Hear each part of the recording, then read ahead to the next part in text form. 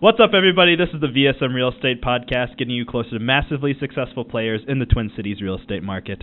I'm your host, Andre Anderson. Today, joined by, again, Jamie Smith. Hello, hello. Hello. Yeah. How are you today? Not too bad, man. Not too bad. How have you been recently? I've been great. A lot of good things happening. Yeah. Both in the real estate world and in the outside of my real estate world. So everything's all good. Can't complain. Everything's on full cylinders. Everything's running. Yeah, that's good. It's projecting the right way. It's the right way, yeah. Trending in the right direction. Mm-hmm. So probably good closings and working with some buyers and sellers and everything right now. Yes, yeah. The market is great. Had an opportunity to work with some great both buyers and sellers and investors over the past couple of months. Summer's in full swing. That's true. With the summer market. Weather's been a little up and down, but Yeah, even in this office right now, it's kind of. It is. It's a little bit of a sauna. It's a little warm here, so if we start sweating profusely, please forgive us. Yeah, exactly. It's not our own. Just roll with it. It's not stage fright or anything like that. Yeah. No. Getting Yeah. So I know you have some listings and open houses going on, or that are available for open houses, and taking buyers through that or like getting new buyers. I think is always a good strategy. So when you're meeting a lot of people, I know you kind of wanted to talk a bit about what the process is for buying a home as a first-time home buyer and what people should be aware of. So when you're meeting new people, maybe at open houses or for the first kind of meeting, can you kind of walk us through the process of what you usually share with people, of course, from like a high level, and so people can kind of understand if they're interested in purchasing a home, being a first-time home buyer? Right. No, absolutely. And I'm glad you brought that up because it has come up quite a bit in the last couple of months with the recent interest rates dropping and with the rents, being high as well. Mm-hmm. A lot of people are seeing the value in purchasing versus leasing. So the question has come up quite a bit recently. I want to buy. I'm thinking about buying. What does it take to buy my first home? So it's a very relevant topic, and I think a lot of people can take some value from this subject.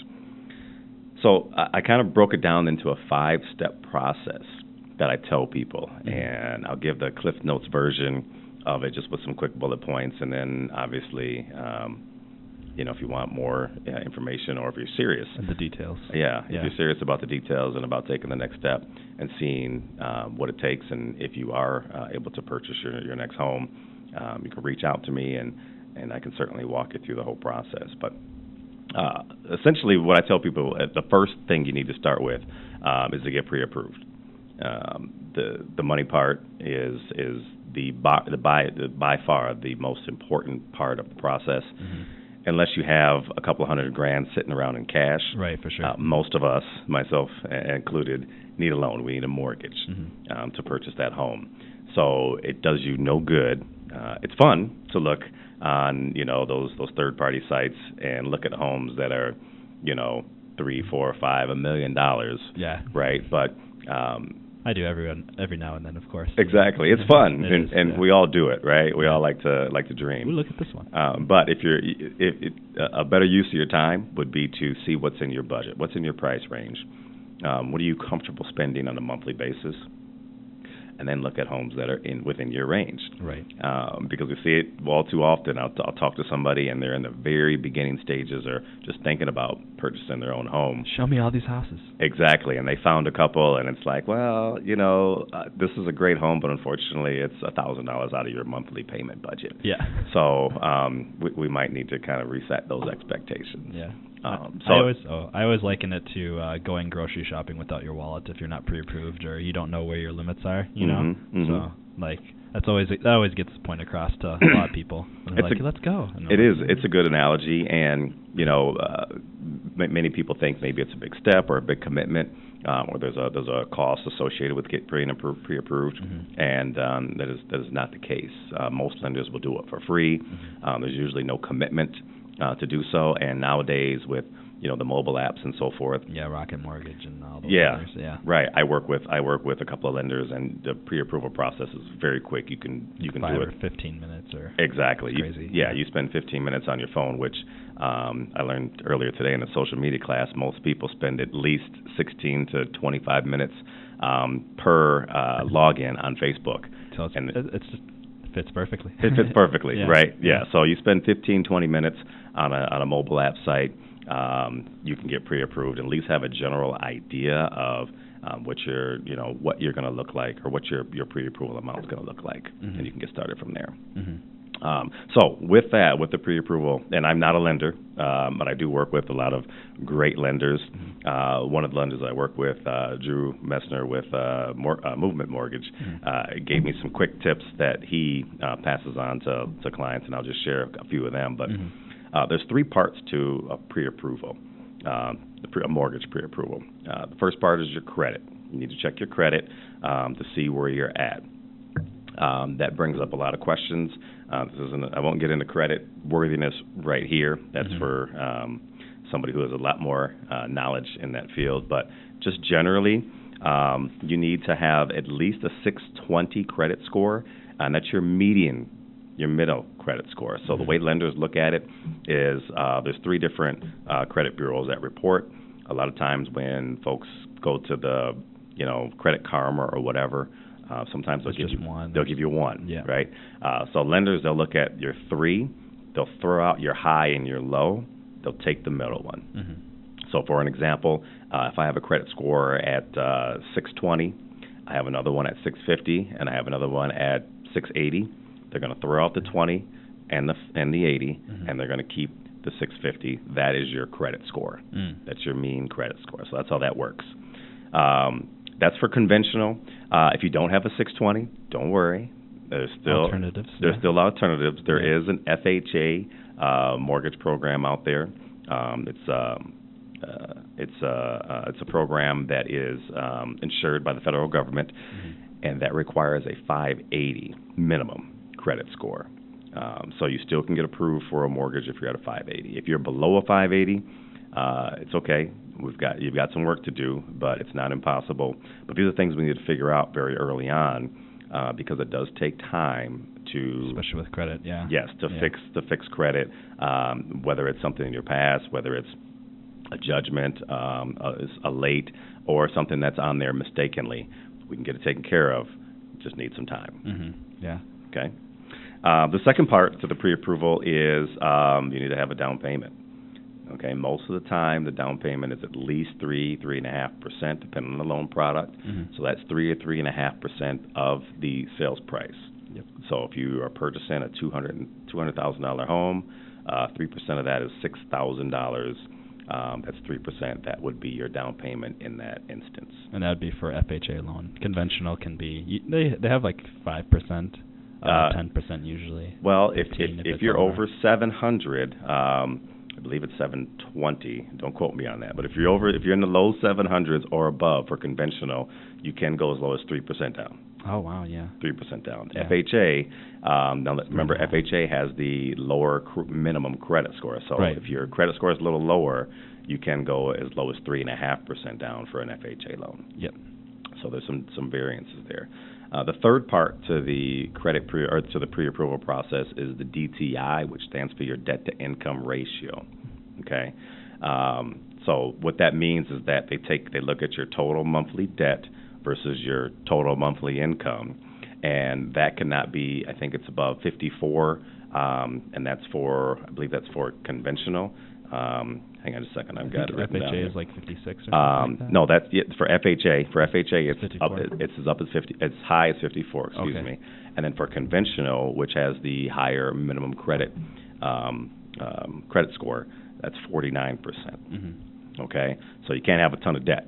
There's an old saying: if you make $1 million and you spend $1 million, you're broke. Right. Yeah. Right. Exactly. Yeah. So you've got to get your debt in check compared to your debt. So once you have, those are the 3 components that go into a pre-approval for a mortgage, and those things will spit out a number. If you are approved, it'll spit out what you're approved for. Now that may or may not be what you want to buy. Right. Right? You might be approved because you got great credit and you've got low debt and good income. You might be approved for $1 million loan. Right. You might say, well, Jamie, I don't want to spend $1 million. I don't want my payment to be $10,000 a month. Right. I want my payment to be $1,500 a month. Okay. So with that, then we can work backwards with the lender and figure out what purchase price is going to get you to a $1,500 a month payment, including your, taxes, insurance, principal, and interest. Mm-hmm. Okay. So that's the first step. The second step, once we've got that and we've got kind of the dollars and the cents and the finances taken care of, or at least a snapshot, is the timing. Okay, that's the second most important question, or I'd say frequent question that people ask is, when do I start looking? When do I go get pre-approved? When do I put my notice in for my current lease? Yeah. Right, and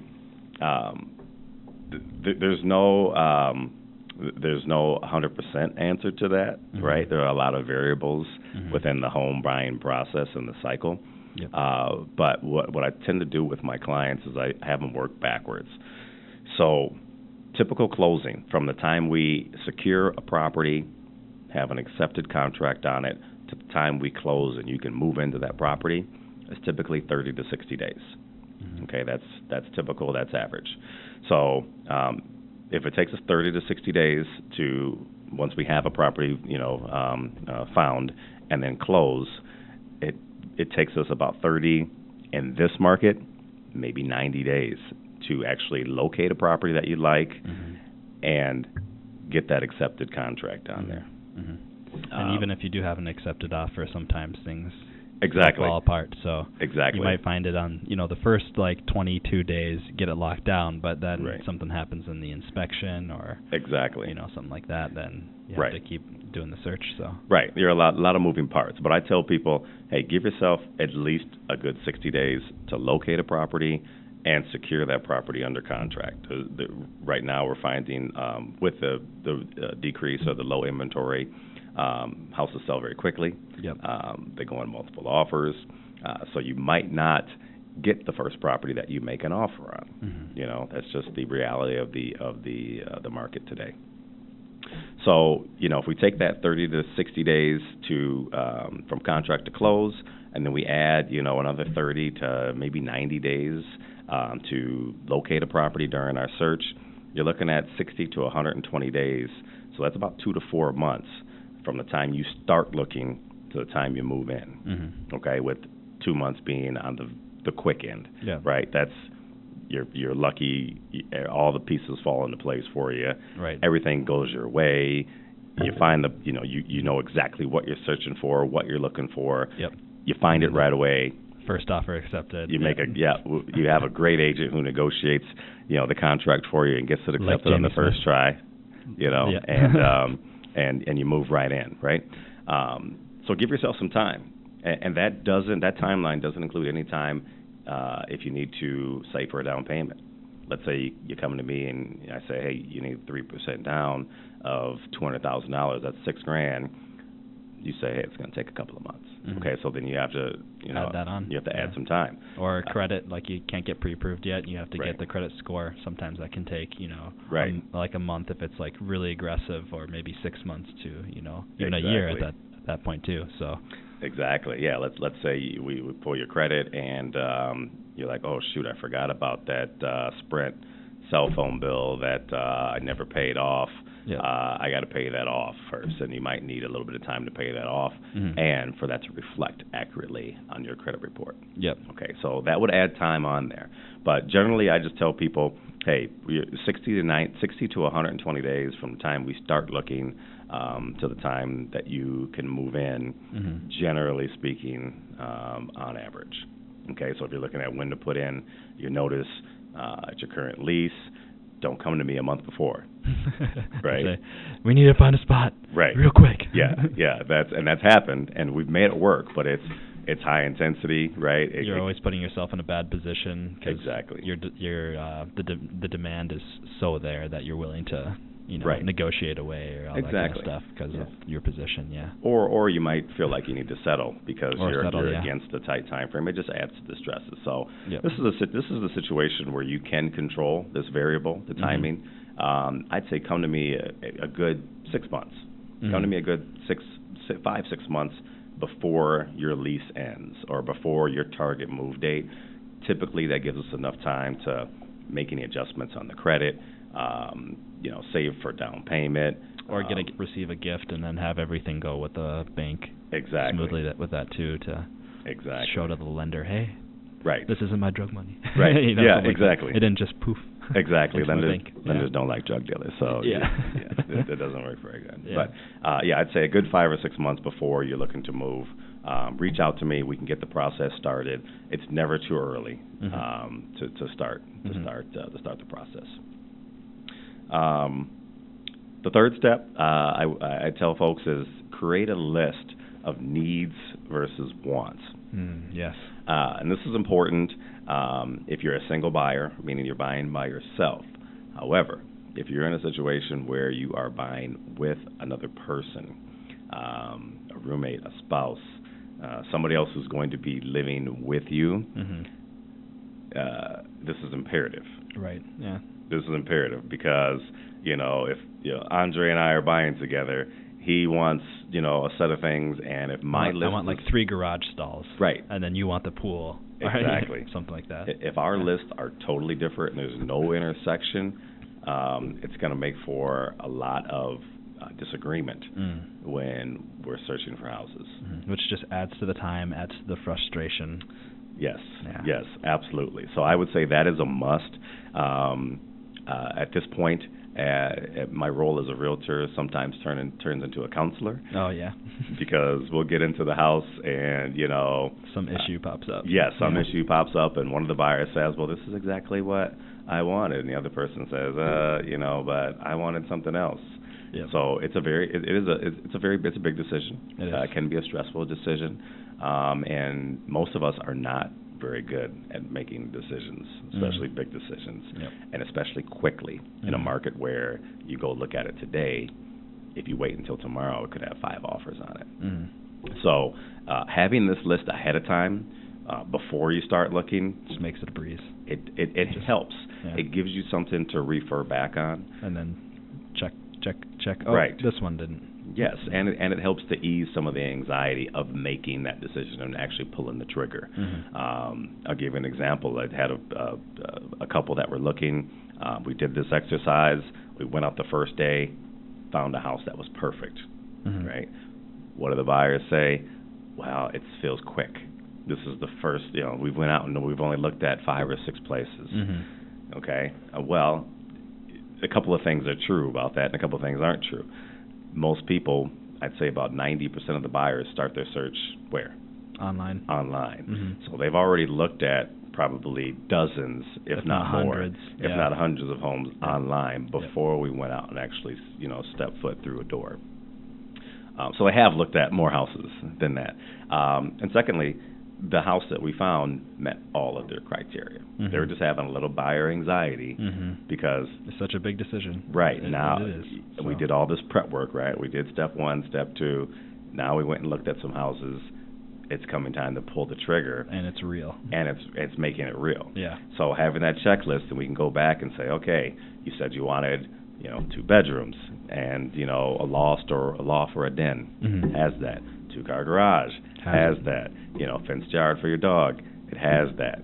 So it literally had all of their wants and a couple of their needs, which we'll talk about in a little bit. Yep.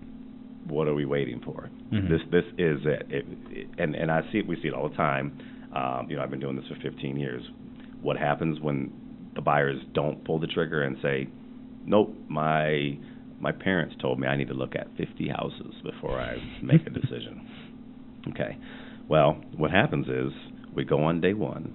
We see the perfect house. It checks all their boxes, meets all their criteria. They love it. There's nothing wrong with the house. But they need to just look at more houses. We lose that house. And now, it's the standard. And it's the standard. Now we spend the next 2 months trying to find a replacement for that house that we lost. And they're always comparing it to that house. And they're always comparing it to their house. Right. It happens a lot. Exactly. Yeah. Exactly. So I say that, and I give you that example just to let people know having that list is important. It seems like a mundane thing, and I'll just walk in and I'll know. You might know. Your partner, you guys have to be on the same page so you both can agree. I'd say you both need to make a list of 3 to 5 wants and a list of 3 to 5 need. I'm sorry, 3 to 5 need to haves and 3 to 5 want to haves. Excuse me. And then intersect. So you need to agree on 3 needs. So those are things like, hey, it's us and we have 2 kids. We need 3 bedrooms. Okay, that's a need. A nice to have or a want to have would be an additional office or something like right. that, or yes. Something that has a huge backyard so you could put in swing sets and or exactly. a pole barn or whatever. Yeah. Exactly. Large closets. Those are people place those on a higher pedestal. But I'm reminded, especially my first-time home buyers, this is not the house that you're going to die in, right? This is the plan based on the conversation that you have that you're going to stay in for 3, 5, maybe 7 years. It's not going to be perfect, right? So let's get the needs taken care of, and then have maybe a couple of the wants, but the next house, right? Your big house, your dream house, your house that you're going to raise your family in, retire in, those homes. That's the house that can have more of the needs, the granite countertops and so forth. But your first house, depending on your budget, right, it may not have all those things. And not only that, but even if it doesn't right now, it doesn't mean that you can't update it, over time while you live there to meet those wants or like the granite countertops and the bells and whistles and everything like that, right? So, exactly. Yep. Exactly. So the wants and needs is huge. I don't want to, beat a dead horse, but that's huge. It's a huge step. Just taking a few minutes to just decide on a few things, have some overlap. So when it comes time to make that decision, you can have that to refer back on and alleviate a little bit of the anxiety of making the decision to move forward. Okay?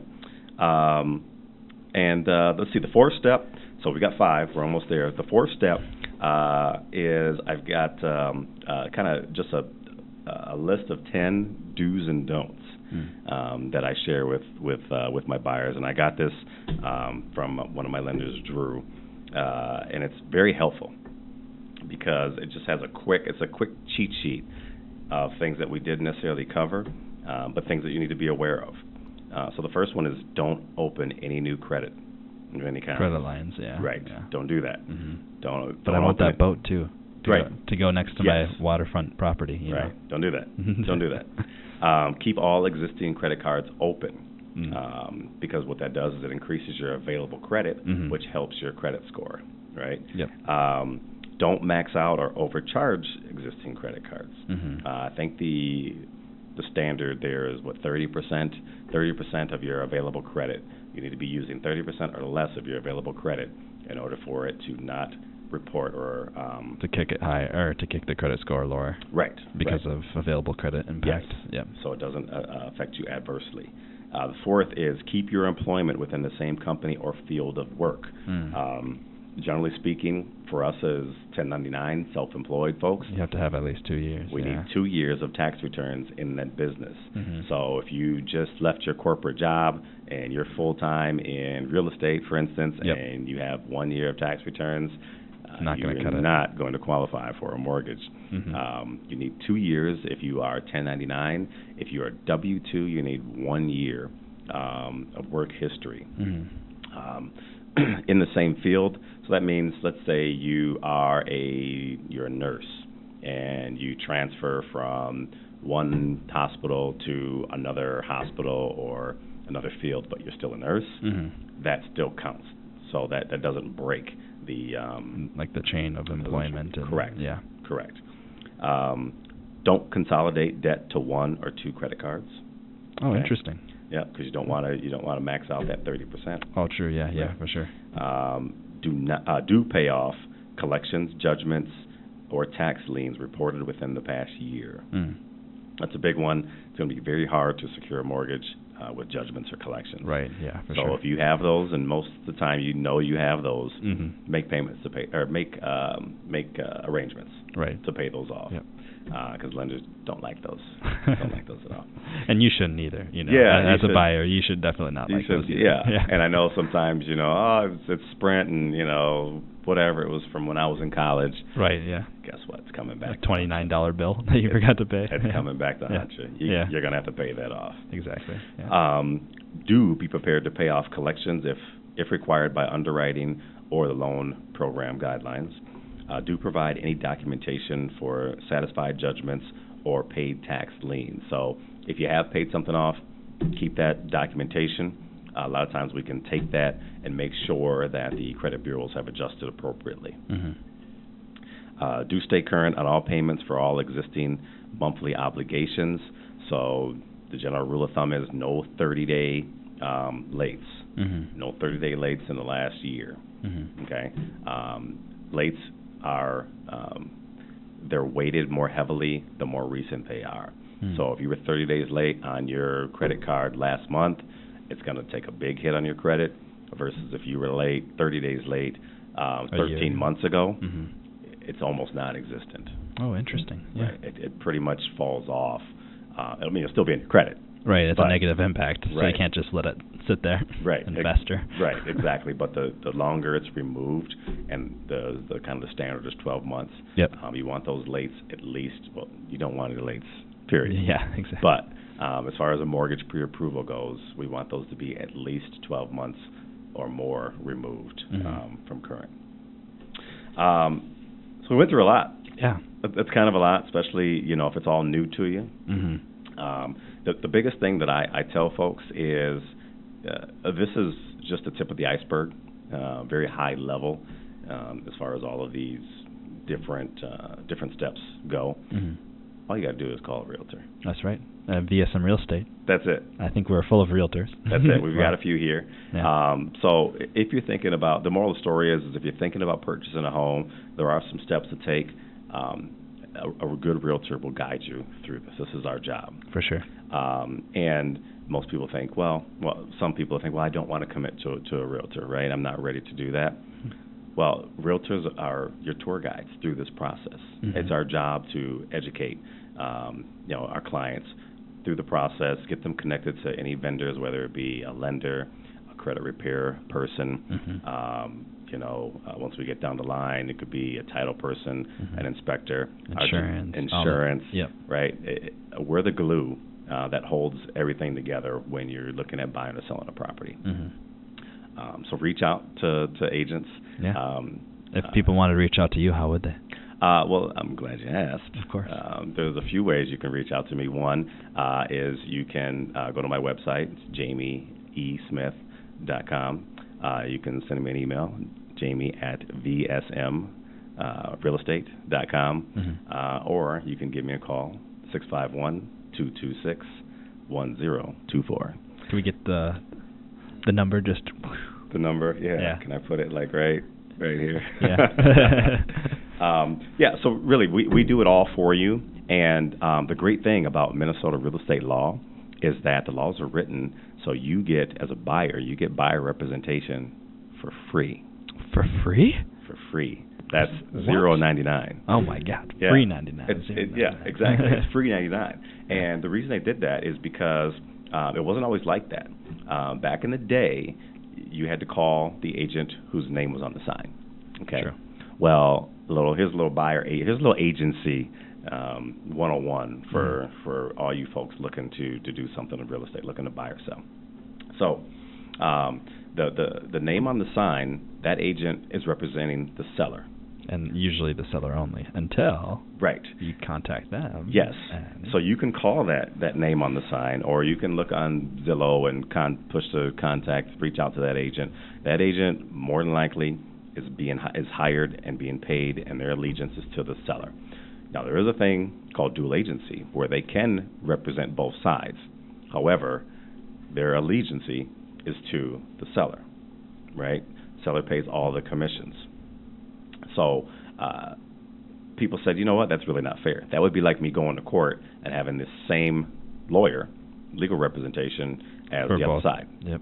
Right? It can be done, but it's You just have to really understand, especially as a first-time home buyer, you usually want someone that's more at bat rather than obligated to be very mutually and like involved mutually and very limiting to what can and can't be said and can and can't be done. So exactly, yeah. And therein lies the advent of buyer agency. Exactly. So great segue, by the way. Yeah. So buyer agency was created and said, okay, listing brokers have to cooperate if they put things on the MLS. So if a house is listed on the MLS, that's a contract to cooperate with other brokers. Mm-hmm. And when that listing agent puts the house on the market, they make an agreement with the seller to pay a total commission. And the listing agent says, if another agent brings a buyer, I will split my commission with that buyer's agent. Mm-hmm. So there's no extra cost, there's no extra fee. It's already agreed upon at the time of listing. Mm-hmm. So when that house is put on the market, before that house is put on the market, it's already agreed upon. Mm-hmm. Therefore, buyers can get their own representation. So going back to that courtroom example, you have your own counsel, right? In real estate terms, you have your own agent whose allegiance are to you and you only as a buyer. Our job is to look out for your best interests as a buyer. Mm-hmm. Throughout the entire transaction. Throughout the entire transaction, and it costs you nothing because the seller is paying. Mm-hmm. And why would they? Why would they do such a thing? Because their listing agent is one person. There are 10,000 other agents in the metro area. Yeah. So it's to their best interest to offer compensation for another agent to come and bring a buyer to sell their home. It's just more market exposure. So more market exposure, mm-hmm. exactly. So for those of you that are thinking about buying, get a buyer's agent. It costs you no commission. Mm-hmm. The seller pays the commission. And for that no commission, you get somebody to walk you through the entire process. Yep. Be your advocate, look out for your best interests, and go to bat for you. And connect you with all the people that you need to be on your team. Exactly. Exactly. And I can do that for you. Exactly, yeah. All right, well, thank you, man, for joining this time. I know we have a lot more topics that we want to get to throughout the weeks and whatnot, but this was definitely a great topic for a lot of people, especially if even if they're looking to purchase like for investment property their first time, or what does that look like too. This is just really good high level building that foundation for people that are looking into buying a home. So thank you so much for joining. Yeah, that's a good next topic is first time investing. That's true, yeah, and sometimes they're the same. They are. Yeah, that was for me. Absolutely. So, yeah. We'll come back and talk about that. Yeah, Thanks for having me. Yeah, appreciate it. For sure. Well, thank you everybody for joining. Tune in next time.